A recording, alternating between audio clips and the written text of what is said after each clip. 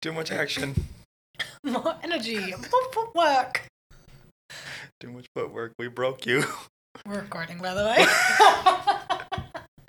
Perfect. Okay.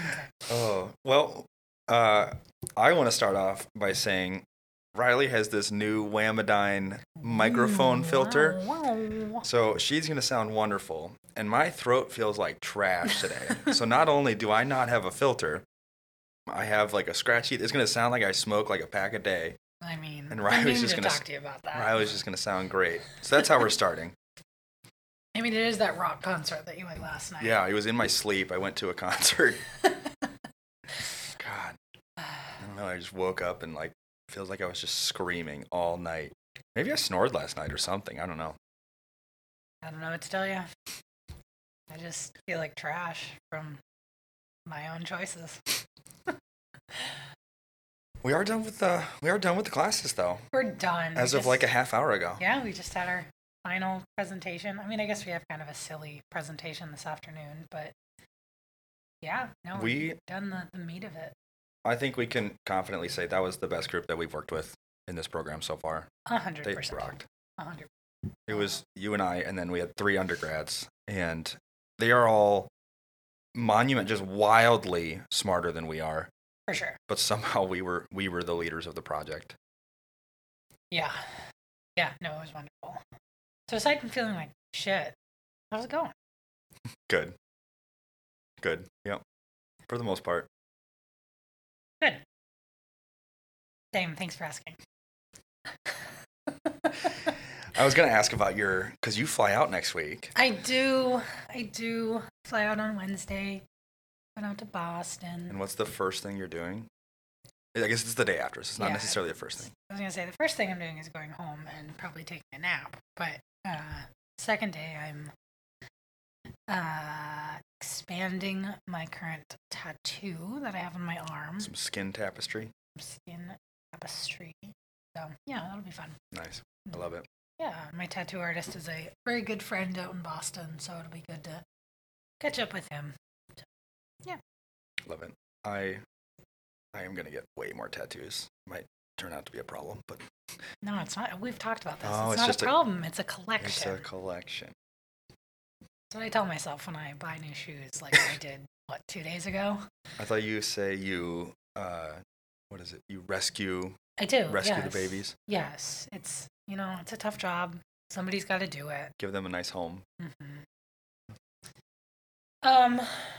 So, a related note on last week's podcast. So we talked about the, Dyatlov path. Choose whichever you like best. I saw a story in the New York Times that, you know what? No, I saw a headline in the New York Times that a camera was discovered as a glacier was eroding. I forget what country it was in. And this camera was from a mountain expedition 30 years ago where the hikers died. And it's been this big mystery ever since then of this disappearance of the hikers. And so they're hoping that this camera, which belonged to one of these hikers, can shed some light on what happened to them.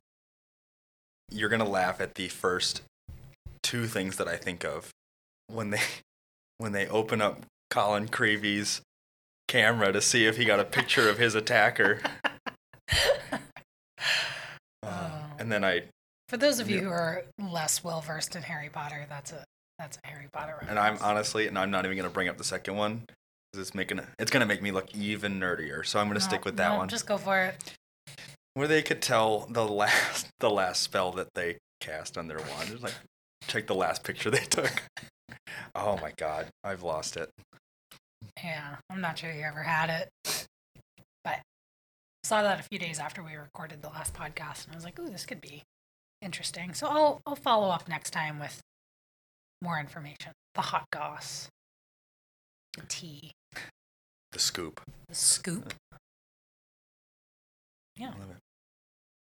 You want question or story next? Let's do story. Story? Yeah. Okay. Well, I said last time I was going to do an alien story. Mm-hmm. So I did find one. It's actually a pretty well-known story, so people might have already heard of it. It's been covered on a couple other podcasts. If you just search up famous abduction stories, it's kind of on a lot of different sites. But I think It's an abduction story. it is an abduction story. So it's potentially the most famous, believable, and miraculous alien abduction story that's ever been recorded. Ooh. Yeah. So it's the story of Barney and Betty Hill. Barney and Betty. Barney and Betty. Super cute. It's been transcribed into books and even made into a movie starring James Earl Jones. It was called The UFO Incident. The Hill story changed the way that people saw UFO encounters. Before their story, people saw alien encounters as being like something that's kind of silly or like a dreamlike vision of little green men. And afterwards, their story added an element of some horror, mystery, and helplessness. Ooh. People feared then having encounters with beings that were now seen as larger or more powerful than them, or smarter to the point where they had vastly more technologically advanced, spacecraft and maybe tools or weapons. So this led to kind of a darker stories of some forced medical experimentation or like forgetting large periods of time. So it kind of shifted the way people thought of alien abductions. The story begins when Barney and Betty Hill, some of the accounts that I found have that they had their dog with them. Oh. So they have a dog in the What car. kind of dog? It did not say. I knew you would ask. It didn't say. Some accounts said they had their dog with them. Some accounts did not. But Barney and Betty Hill, they take a spontaneous road trip in New Hampshire in the fall of 1961. They had been married just over a year, but due to Barney's work and his busy schedule, they had been prevented from taking their honeymoon. Barney worked the late night shift at the post office while Betty handled child welfare cases for the state. Goodness.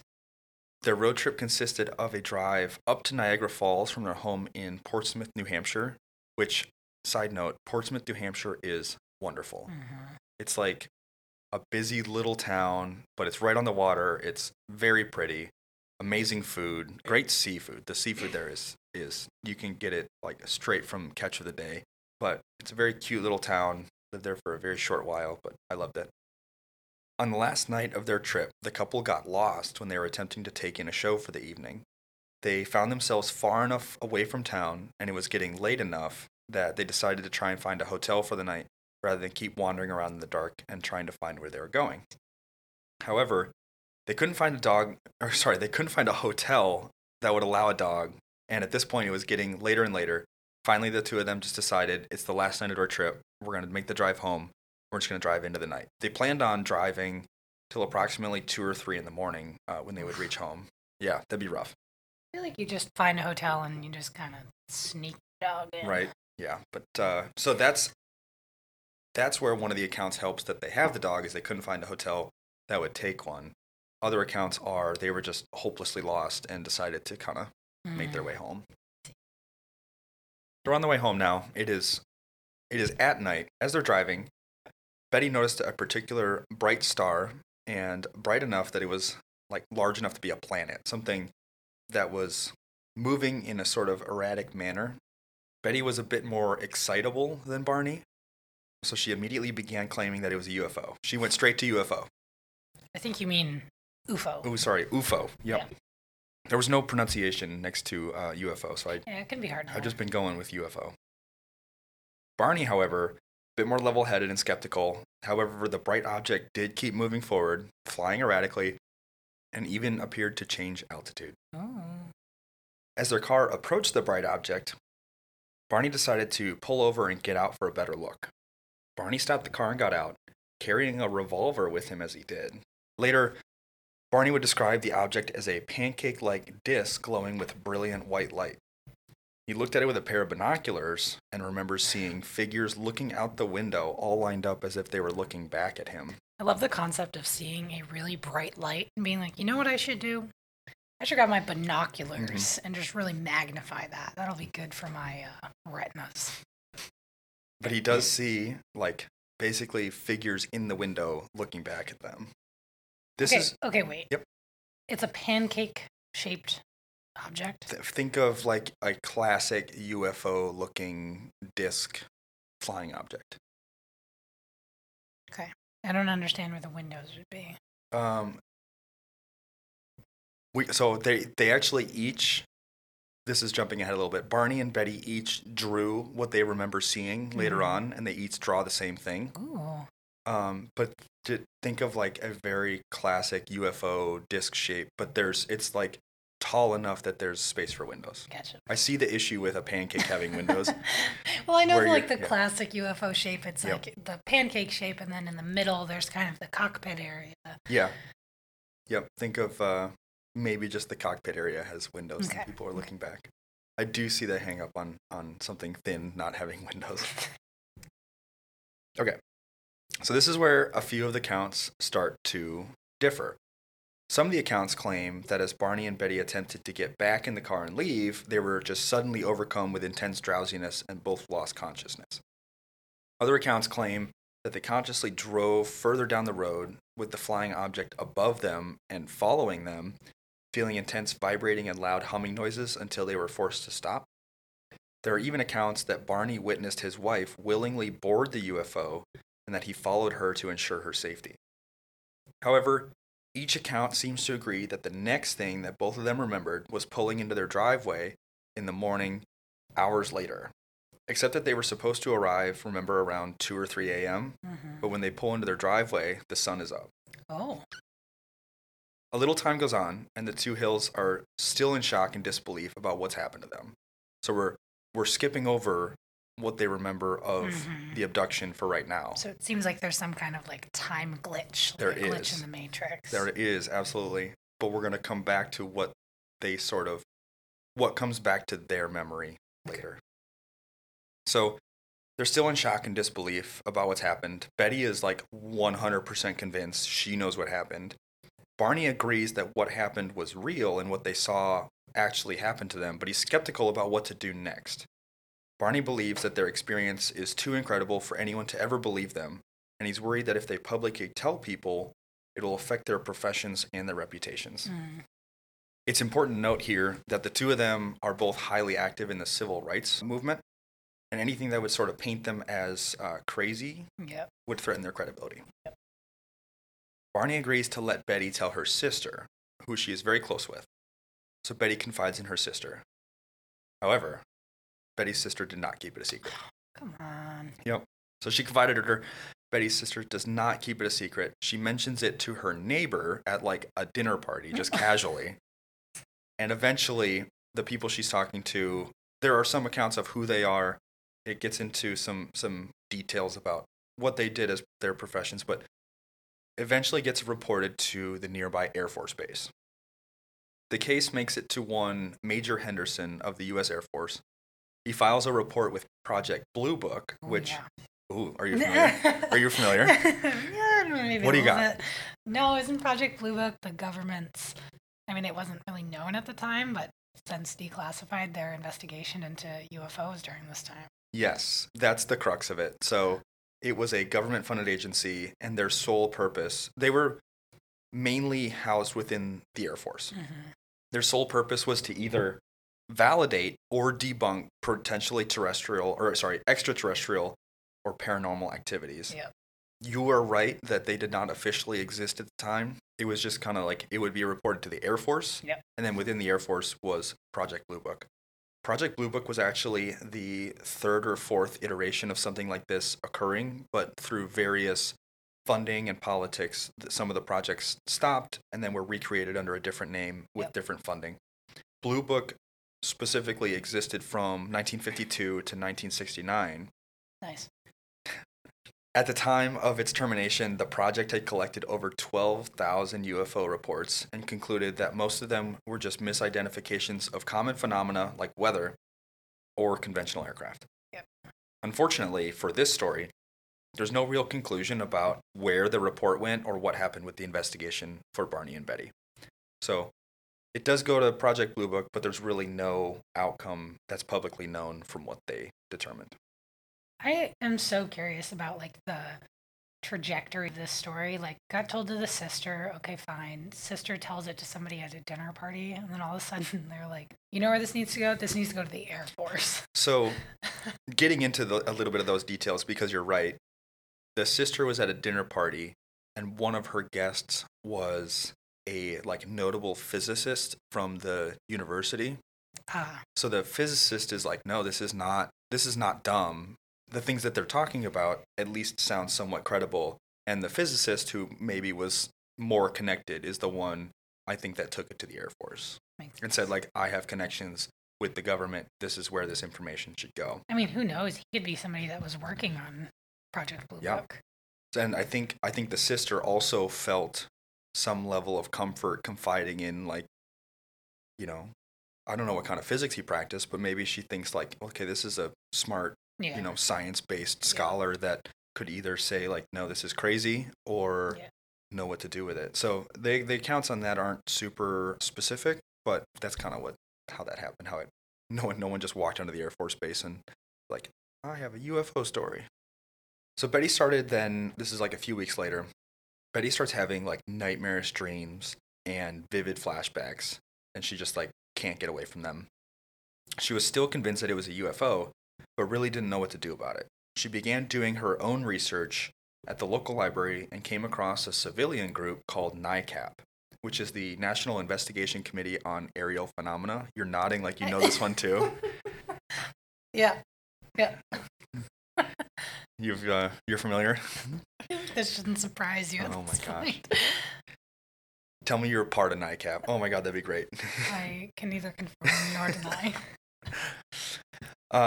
This NICAP, this committee, Betty wrote to them and told them about her account of what happened. She gave them the entire story of what she remembers.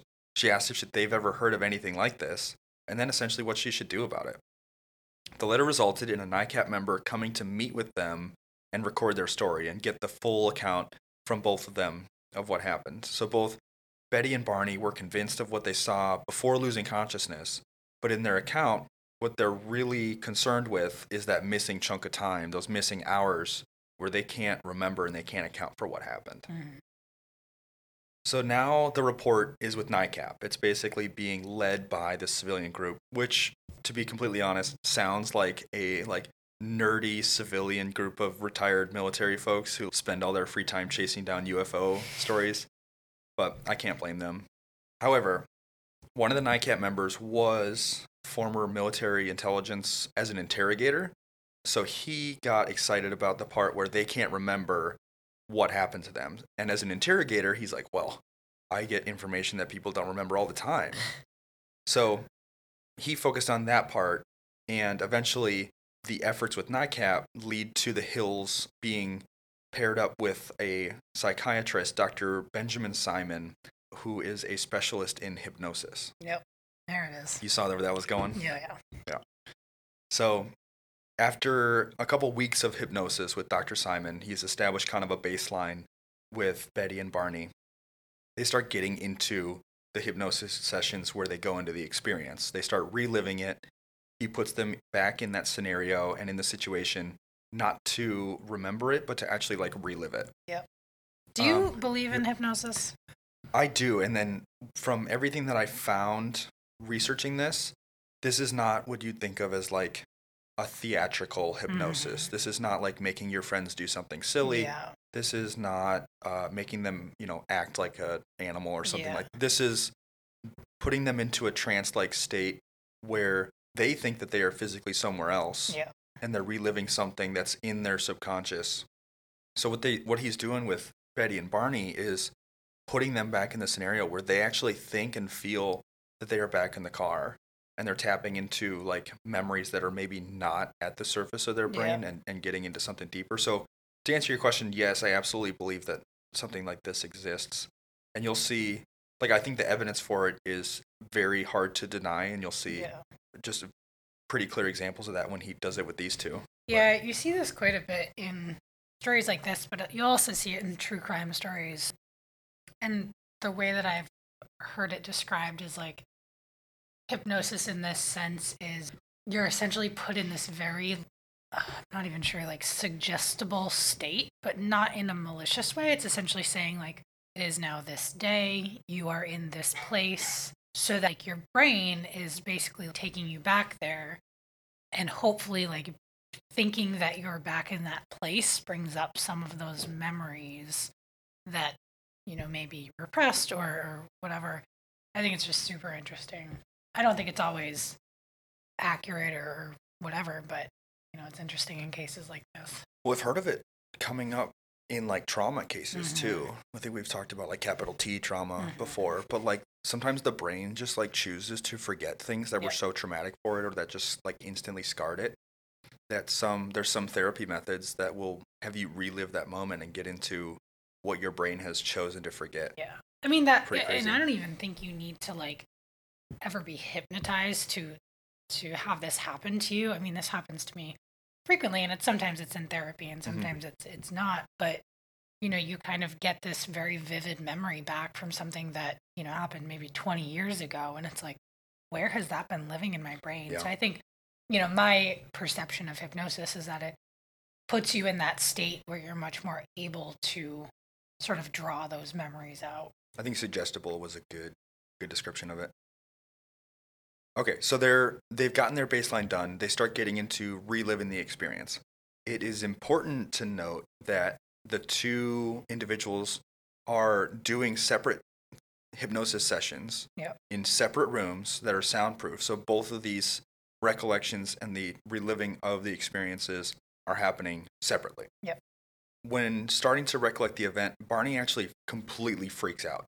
He's supposed to be in like a calm, trance-like state where he's just like quietly responding to the doctor. And as he is driving down the road and the one account where the UFO is like flying over them, he loses it in his hypnosis session. He's talking about he was trying to stay calm. Like I remember I told you about Betty thought it was a UFO right away and Barney was skeptical. In reality, Barney was terrified and he was trying to just like stay calm for Betty's sake and just kind of be just calm and in charge. But in the account, he was actually very scared. During the remainder of his session, Barney recalled creatures with slanted eyes, bringing them aboard the UFO and communicating to him specifically with their eyes. So you can kind of think of like telepathically that he could remain calm and that they wouldn't be harmed. At this same point in the story in Betty's session, she remembers figures leading Barney into the craft and then coming back for her. So she like waited at the car and then they came back for her. She says that the beings had put Barney under some type of control and that it seemed like he could not resist what they wanted him to do. For this reason, she thought that they were taking Barney in sort of a malicious way, like kind of like mind control. So she puts up a little bit of a fight. And getting on board, she actually rips her dress. And she notes that when she got home, but her dress was ripped as she got on board this UFO because she kind of struggled as they brought her on. Here's where it's like scary how much the accounts match up. So keep in mind they're in separate rooms. Were they doing this simultaneously or? He put them under, they would come in for the session together, but they're in separate rooms and he would put them under and one would kind of like wait for the other one. Gotcha. Because he couldn't do both of them at once and he wouldn't switch back and forth. But like once they're in a trance-like state, it was almost like they were sleeping and like waiting for the doctor to come back and keep going. Very like deep relaxation. Yep. Honestly, it sounds kind of nice. It does sound kind of nice. It'd be a fun podcast episode. Put us both in trances and actually no, that's a terrible idea. They would get they'd get some content. No. I rescind that idea. So again, it gets pretty scary of how much they start to match up. Both individuals claim that they witnessed and heard the figures communicating to each other via hums. Ooh. So that was one big similarity. Additionally, they both claim that the figures took their hair, skin, nails, and that a 6-inch needle was inserted into Betty's stomach. Oh. Yeah. So like a quick little shot to the stomach, but do we know whether that was an insertion of something or were they taking something out? She says that she felt something go in and the needle was out before she knew it. Wow. But she felt an insertion. And it was only to Betty. It wasn't to Barney. So, and then during Betty's hypnosis, she told Dr. Simon that she and Barney spoke with the leader of the creature. So they had like this telepathic conversation. The leader asked Betty how much she knew about the universe. The figure then got up and directed their attention to a map on the wall that Betty could only determine was like a star map. Basically like a map of the universe, a map of stars and planets. The leader asked Betty to point to where she thought she was. She obviously just laughed and thought it was a joke because she said she has no idea. Yeah. The leader then responded to her, she says in like a joking manner, if you don't know where you are, then it wouldn't be any point in me telling you where I am. Yeah. Yep. So that's kind of deep. The two continued their relationship with Dr. Simon over many more years, mostly just to have like general therapy about the encounter that they had. Yeah. They kept it mostly quiet for a few years. Betty went under hypnosis again in 1964. So the encounter was 1961. She went under again in 1964.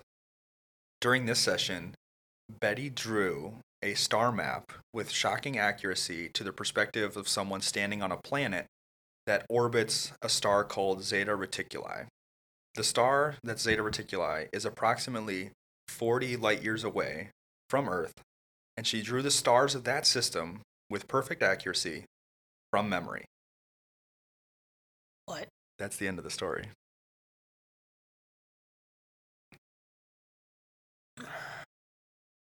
That can't be the end of the story. Okay, there's so many questions. I'm ready. Are there recordings of these hypnosis sessions? I don't think so.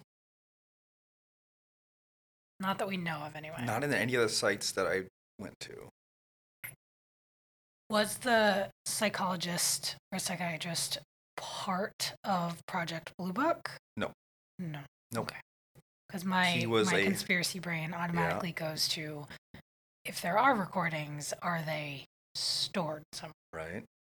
Right. He was a contact through NICAP, which doesn't necessarily mean your conspiracy thinking is wrong. Yeah. Because keep in mind the same type of people that would be on Project Blue Book are have maybe retired and then joined something like NICAP. It's very plausible.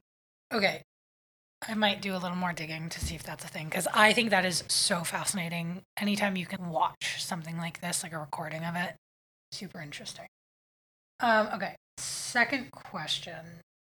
You might wonder how this information ever became public. Well, yes, and that was going to be my next question. Is like you said, there's like movies, and there's obviously I've heard this story. I didn't remember the details, but I've heard podcasts and shows and things like this.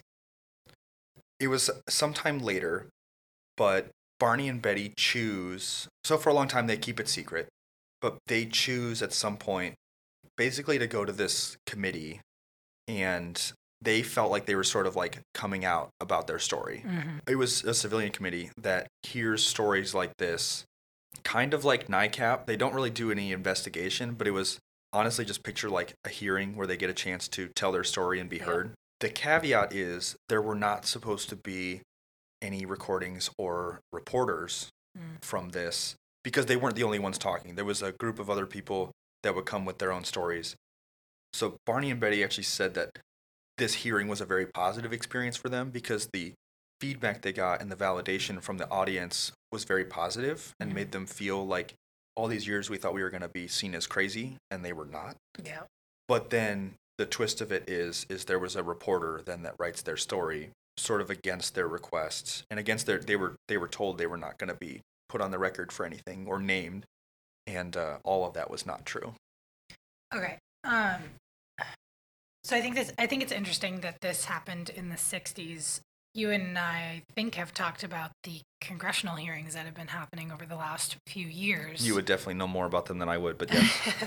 This is like a highlight of my life so far. So I forget what year it was, a few years ago, the government declassified tens of thousands of reports of UFOs, and very similar project.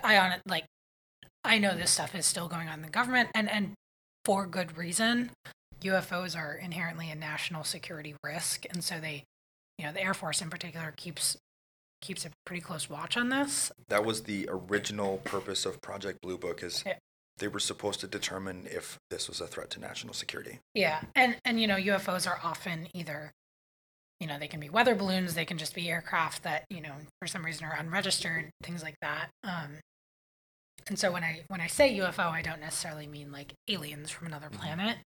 but so they declassified, tens of thousands of reports because, I mean, you today can still go in and report to whether it's the Air Force or, another branch of the military, a UFO sighting. And so you can report it into this database and they take that, they collect that, and they look into it because, again, sort of national security issue. So they declassified sort of decades of reports. And part of this hearing that they had, which was a very new thing because the government is very hush hush about this kind of stuff. I mean, to avoid sort of the public frenzy of, UFOs and aliens and. It's like very sci-fi original fundamental question of like, is humanity ready for this information yet? Yeah. But it's interesting because they brought active and retired military folks who were either involved in the investigations or involved in the actual reports themselves. This is what I wanted to ask you about, so I'm glad you're bringing it up. Because most I would say most of these reports are actually from pilots or people working within the military. Of they see something that they can't explain, it's actually like their responsibility to report this. Mm-hmm. So they had a number of people speak, and the vast majority of these cases are, considered solved or explained. And there are a number that could not be explained through our intelligence as a government and things like that. And so they talked about some of these where they either showed video or photographs or something, and they had these sort of experts talking about, what they see, what they think it could be, but ultimately could not come up with conclusions. And I think that's really interesting to have kind of the smartest people who have spent their entire careers, doing this type of thing saying, I have no explanation for this. It's not a technology issue. It's not, just like an aircraft that we can't, it's baffling to them. And so there's a handful of these that in the declassified documents have not been explained. And I think that is super interesting. That specifically is the one I wanted to ask you about because I haven't looked into this as much as you have, but the one interview I do remember was the retired Air Force pilot who says, I think I just remember the one sentence where he says, I have seen almost every type of aircraft that you can fly throughout my career, and there's just a handful of things that I will never be able to explain. Yeah, it's super interesting. The part that, gets me excited is they did, I want to say they've done 3 of them now, 3 different hearings on these sort of phenomena that haven't been explained. But after each of these, there is a closed door session. I would give up everything in my life to just be able to witness that. Yeah. And I understand part of it is going to be like they talk about issues of national security that they cannot broadcast live. But I also think the real juicy stuff, they're not going to put out in the public. And I just wrote down a note earlier.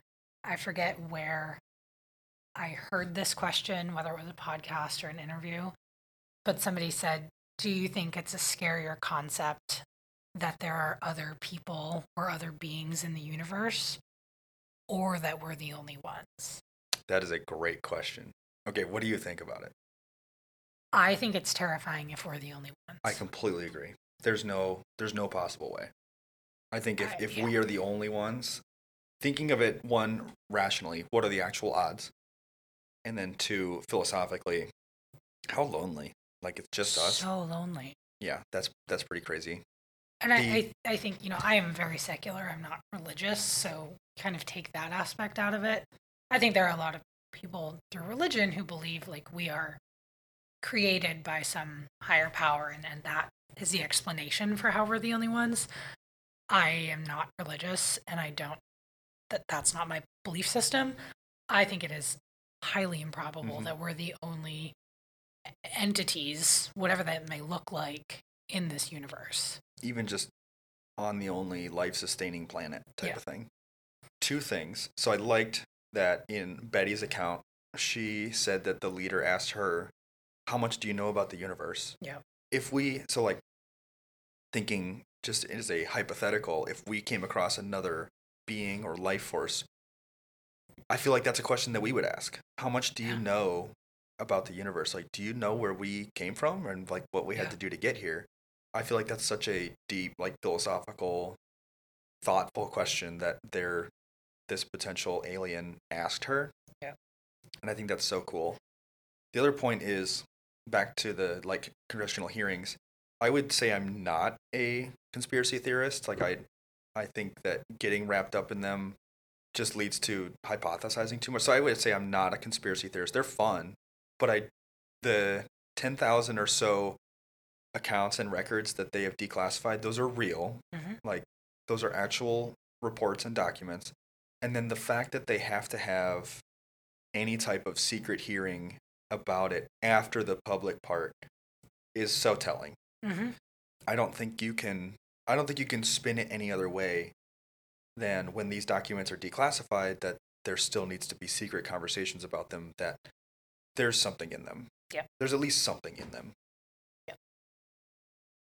Yeah. No, I think it's super interesting. I think it's frankly scares the shit out of a lot of people to think that there's other entities out there. And I think that's fair, but it could be any end of the spectrum. It could be, microorganisms that are just, floating around in a pool of water. I prefer to think they're just starting out. They could be starting out, or it could be a version of us a million years in the future, and like we would not even recognize it. And I don't think that's scary. I think it's actually more comforting to know that we're not the only beings existing in this vast swath of seemingly nothingness. I think not believing in aliens is not only lonely, but it's also no fun. No, and like, I know what you're gonna bring up. I had a boss recently who is adamantly aggressively anti-alien or anti-other life in the universe. And it baffled me because he was a physics major in college and objectively a very smart person, but he thought it was all nonsense. And I couldn't fathom how such a smart, science-minded person could actually think that. And one of his arguments was, if there's other life out there, how is it possible that we haven't seen them, interacted with them, whatever. And I tried to explain, and again, like, he tried to go very deep into, physics concepts. And, like, I have been educated in physics. Thank you for not acknowledging that. But B, you have to consider, like, the conscious human experience, and our ability to conceptualize aliens is a tiny blip in history. We are just a fragment of a fragment of a fragment of time in the expanse of the universe. And so the fact that you think we're so special that somebody would have been able to already interact with us during this time, and the concept that somebody, let's say 40 million light years away, would have happened to go by our planet, and while they're going by say, it sounds like a really good idea, we should stop in and say hi. It's an incredibly human thought to have. It's incredibly human, but it's so arrogant to think that in our tiny blip of existence, of consciousness, of having these thoughts, that it would also happen that they stop by and say hi. And like, it's so irrational to think that way. I think the point you're making is the only point that I would make. Because then it turns into a probability. Like, if you actually take the amount of time that we've been around in terms of, or in comparison to the age of the universe, take that probability and then just the raw numbers. I think that explains why we haven't had any interactions yet, or maybe we have and they're just still secret. Well, but also we may not even know if a technology or a civilization is so far advanced that, let's say they're on their home planet or wherever they may reside, they may communicate with us in ways that we aren't even able to perceive. That's a good point. We've been sending out like radio signals into the universe for decades. Yep, and we've sent like multiple probes to just go float out forever. Yeah, but it's so silly for us to think that like whoever, whatever is out there can understand what we're trying to say or do. There might be let's say there's another human civilization somewhere and they see our probe fly by.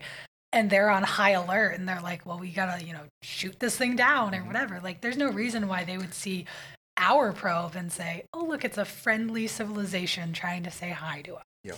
We've been probing the universe for a long time. Think of just like the manned mission to the moon. We left behind a plaque that said men from the planet Earth landed here. And that's a sliver of distance away from where we would think anyone else would be. And it's just right next door on the moon. And we even left the probe there to say, if anyone ever came across it, it would say men from the planet Earth.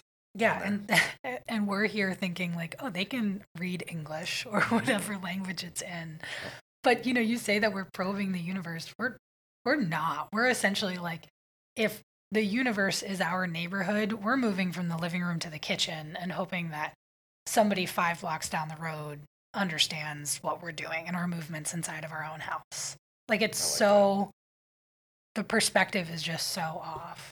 I like that. And I think that your boss's perspective is so frustratingly typical. And then it's like, it's easy to say, like, that's such a human thought. We are just so human-centric. All of our movies are only, like, what we imagine aliens to be. Mm-hmm. I like your point about, like, they might be interacting and communicating with us in ways we don't even understand yet. I just think it's, at the bottom line, it's no fun to think that none of this is possible. Yeah. We come up with technology all the time that 10 years ago was impossible. Mm-hmm. So I think it's no fun, and it's just so closed-minded. Yep. Having a little bit of imagination, and there's so much more that's possible. Well, and I think coming from strictly a science perspective, we've talked about, I was a biology major. Some of what I did was thinking about exobiology, so biology that exists outside of the Earth. And you think about all the research that's being done, whether it's on the moon or on Mars, looking at these environments that could potentially sustain life in the way that we view life. So carbon-based organisms. Mm-hmm. I am open-minded to the fact that life could exist in a totally different form than we know of, but we're also seeing evidence on Mars that the building blocks of life are either there or have the potential to be there. And that's enough for me to think, why wouldn't that turn into something? You read Project Hail Mary, right? Yeah. Oh, I loved that book. Good one. His friend Rocky. Mm-hmm. Getting back to the question of whether it's scarier to be alone or not, I think the concept of us being alone in this universe is terrifying. Because then also, what next? Yeah. Sure, our civilization will, like, go on until it doesn't, but then what next? Yeah. Yeah. Well, I could literally talk about this all day. And I remember the context. I was in this like awful concrete walled boardroom talking to my boss about this because one of the hearings had just happened. This was over the summer. And he thought I was ridiculous, like a highly educated person thinking that any of this could be real. And I thought he was ridiculous that a highly educated person didn't think any of this was real. And so it was just interesting, just like this butting of heads, because I'm not open-minded to the thought that you can not think any of this is possible. But that's my own bias. So what a funny thing to disagree on in terms of like principles. Yeah. I don't know. I think it speaks to larger issues though of empathy and understanding of people's differences. Because my first reaction is like, why would we think that we can communicate with another life form? Well, I like the part about why do we think that they would want to come? Yeah. What if we are just so insignificant that they just pass on over us? I'm not gonna lie, knowing what I know today, if I was flying by Earth and I looked down with some binoculars, I'd be like, no, I'm actually gonna pass this day. Especially if you got choices. Yeah. I'm gonna look for another civilization that seems like they got their shit together. This one's a blink of an eye. So, anyway, thank you for that story. I had heard it before, but I didn't remember the context until I loved looking it up and researching it. I think abduction stories are so interesting. Again, like I I don't believe or not believe. I'm open-minded to the fact that there are other beings out there. I do think the likelihood or probability of them actually interacting with us seems very low, but I also see sort of the amount of time and effort and money that the government puts into this kind of work, and that legitimizes it to some level. The fact that they are classified. Yeah. I mean, there's a reason for it. And it's also like very interesting. You know, we talk about being very human-centric. Let's think about being very American-centric. Yep. I'm only thinking about the American government's work in this. You know, we're a fraction. Like, you know, the other countries in the world are doing the same exact work. But for national security purposes, we'll never see that. I think I just saw it. U.S. military just got their spending budget approved for $880 billion. That's hard to fathom. But hey, at least I know some of it's going to aliens. at least a little bit, yeah. The rest of it's going overboard. From. Okay, we need to talk about this. Go for it. I recently learned. I'm shocked that this was an epiphany to you. the amount that I've learned about submarines from you is pretty wild. I don't even remember how this came up in conversation. I don't think it matters. I don't either, but I don't think it matters. Yeah, no, we were talking about submarines or something, and I asked how long you're underway for on your deployments, and you said something like, let's say 3 to 4 months. And the first thing. Oh, you asked how long the entire deployment was. Yeah. That's what it was, and it was 6 or 7. Yeah. And my question was, what happens with all of the solid waste produced? She was asking about all the poop. All the poop. What happens to all the shit? So granted, this is not something I really ever thought in depth about before. Apparently. In depth. Nice. Thank you. But, my gut instinct was like, oh, it gets stored on board, and then when you land somewhere, or pull up some, whatever the term is, you go to some naval sewage treatment facility. You pull into the shit station. That was my perception, was like, you'd store it on board and then you take care of it later. And it turns out you just throw it overboard. It just gets pumped out. That's horrifying. I would also like to point out there would be a serious problem if you do pull in and you go to get rid of all of this at a certain facility and they are just too full of shit to take any more shit. I'm just horrified. I had to say that. I'm horrified. Yeah, no, it all gets pumped overboard. It goes into the ocean. But consider how many ships are out in the ocean, and every ship is just pouring their shit overboard. Tell me your response when I asked her, okay, what do you think whales and fish? That's their home. They're justified to do it there. God, that's probably way more than. No, absolutely not. Absolutely not. I would like numbers on this. This is now interesting. Well, then I need numbers on how many submarines we have in the ocean and how many cruise liners and things like that. Oh, I bet the amount of whale shit in the ocean is way more. No. Mm-mm. Yeah, she was horrified. I still am horrified. That it goes overboard. I'm like, what do you think we do with it on board? That's 7 months worth of human waste. Well, then, why can't you have some kind of processing unit on board? Space is not a free commodity on a submarine. There's no room to put anything like that. I don't even know what that looks like. How do you make shit not shit? I don't know. That was hilarious. It was a 15-minute conversation of Riley realizing just this horror that ships. It started with the whales, and now you're telling me we would just throw our shit overboard? That's horrible. In general, humans are not good to the ocean. Oh, I know. I know. It doesn't make it better. No, it's not a justification, but like that is the way it goes. Oh, I cannot think of an alternative. I can. And I already told you I'm going to write to the Navy. Oh, yes. Now that I know you can just contact the government freely and make things happen, I'm going to reach out to the Navy. I'm going to propose that they invest some of their $800 billion into a poop compactor for submarines. If you could use my name when you do that, that'd be great. Can do.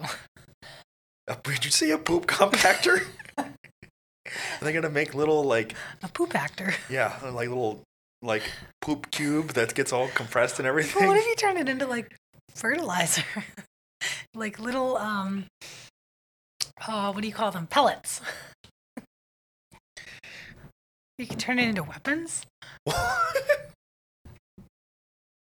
have a poop chute. You have a fart gun or something like that.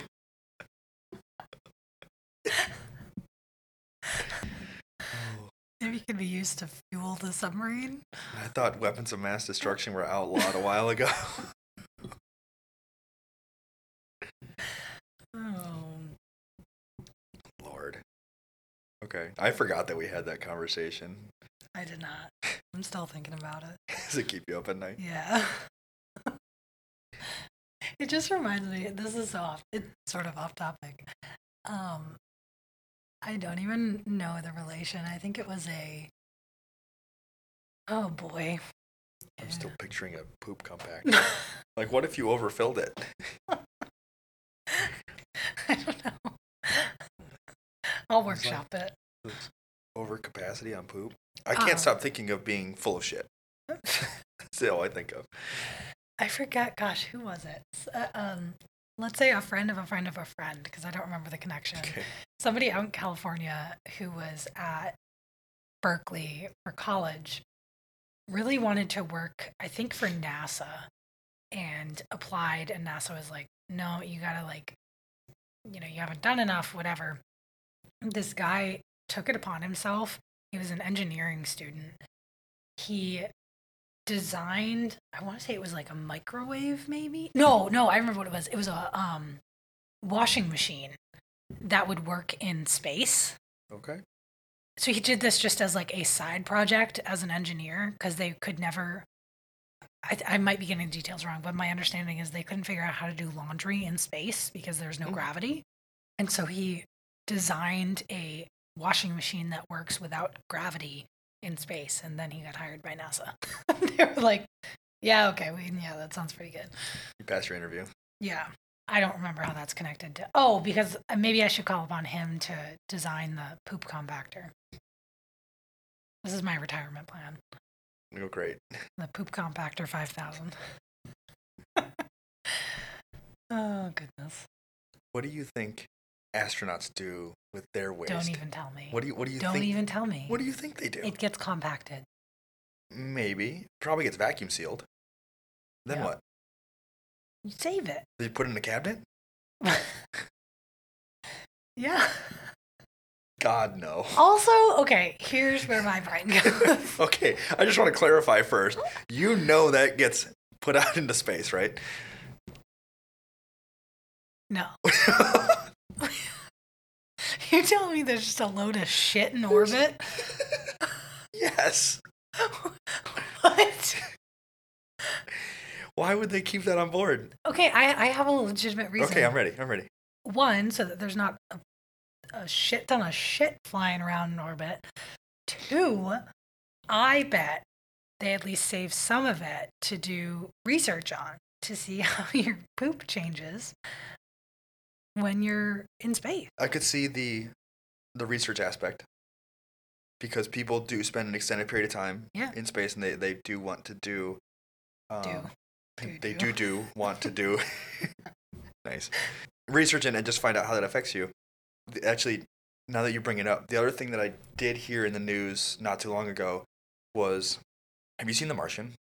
Yes. Matt Damon. Yeah. How he fertilizes the plants and everything with his own feces. Mm-hmm. I guess the crew's feces. But they determined that it would not be enough to just use human waste. They would still need like some type of microbes and bacteria to be incorporated, and that just like human waste is not enough. So they actually did the study to find out if you could grow and fertilize plants in somewhere like Mars or in space, just using that as the nutrients. And you still needed microbes and bacteria to break down and do those processes that other compounds cannot. So I thought that was really interesting. So I don't think you're entirely wrong that maybe some of it is kept, but a lot of it goes into space. No, I'm just not going to believe it. Okay. I think we have a poop problem in this country. So we should all just stop? Yeah. Okay, so I did actually have a question for today, which is completely unrelated to anything that we've talked about. If you were in jail and you had to choose your last meal, Ooh. what would it be? Okay. I want an appetizer, okay, an entree, a dessert, and a beverage. I like this. They can be any of each of those categories? Mm-hmm. Okay. They don't have to go well together. This is your final meal. Oh, okay, well, my meal does go well together because it was like a very favorite meal that I've been wanting for a while. I kind of recreated it. I kind of like ordered it again, but I really, really like carne asada. Mm. And there was a place that, I don't even know if they did it well, but they did it how I liked in South Carolina. So that was years ago, and I haven't had it like that ever since. But I would say that appetizer then is like chips and guac, Mm-hmm. or like chips and queso. Then the meal is this grilled steak with peppers and onions and warm tortillas. Mm. Dessert, though, is probably either red velvet cake or carrot cake with cream cheese frosting. And the drink, ooh, okay. Can I choose two just in case? Sure. It would either be a really good margarita to go with the Mexican food, or let's see. There's a beer I really liked from California called 805, so I'd probably have an 805. Nice. Those are mine. Okay. Mine are probably going to make complete sense. So my appetizer is going to be arancini. You know arancini? It's like an Italian cheesy rice ball that's been deep fried. They're incredible. Entree is going to be lasagna. Are you picking something that will kill you? Because it's like your last meal, right? Yes. For those who don't know, I am basically allergic to dairy. So this might actually kill me before I'm able to be killed in prison. That might be the way to go. Yeah. I mean, I would certainly die happy. So we're going to start with the arancini. We're going to go to lasagna. Okay. I want it to be my mom's homemade lasagna because it's the best. Dessert, I actually want a side option too because this is my meal. I want garlic bread, like the just oiliest, crunchiest. Oh, yeah. Oh, boy. Dessert, I want like a very dense chocolate cake. We could have like 3 layers, chocolate frosting. Oh, boy. Drink, specifically thinking about this drink at a restaurant in my hometown, and I forget what they called it, but it was essentially just champagne and elderflower. And there might have been a little bit of gin in it, like served in a flute. Oh my gosh, it's so good. And then I'd die happy. So not fondue? No. Absolutely not. Okay, well now I'm hungry. Same. I can't eat anything that I mentioned. It sounds great. I know, it sounds amazing. You're just torturing yourself. I know. Well, you've said that like dairy-free lasagnas are just really sad. It's right? so sad. And it's so expensive. There's a recipe I found a few years ago. The issue with it is that non-dairy cheese is so bad. And in order to get something that has a halfway decent texture or meltability, you need to pay so much. So like You can buy the lasagna noodles, those are fine. Whatever red sauce is usually fine. But then you need to get dairy-free ricotta, which tastes like ass. You need dairy-free mozzarella ball, which I found one that's really good. It's made of cashew cheese, but it's like $15 for a ball of it. And then you need to find shredded mozzarella that actually melts correctly, which is a problem. And that's probably $8 a bag. You need 2 of those bags. And then you need Parmesan for the top. And non-dairy Parmesan is going to be another, whatever. The last time I made this, it was like a $40 lasagna. Jesus. It did not taste like lasagna. It tasted like fake cheese. I'm picturing like a plasticky taste. Yeah, it's not good. That's one of those foods where if I've just done like a major race or for whatever reason know that I'm going to feel like absolute shit like that day or the next day, I will just eat a piece of lasagna and suffer the consequences. Like, I'm not going to die, most likely. I don't think. It hasn't happened yet. I will just be in a state of unwell for a while. So, anyway, that's my final meal. The last supper, you might say. Well, now I'm hungry. Yeah. I think I need some lunch. Okay. Well, I think that's all we got today. Your turn for a story next week. Oh, gosh. Well, what topics do we... So we've done survival story. That's what we started with. Yep. We did... Haunting. I did a mystery death story. You've now done aliens. I see the wheels turning. What about like a... This could be... What about like a possession story? Yes. Absolutely. Okay. Good luck. Same time next week? Same time next week.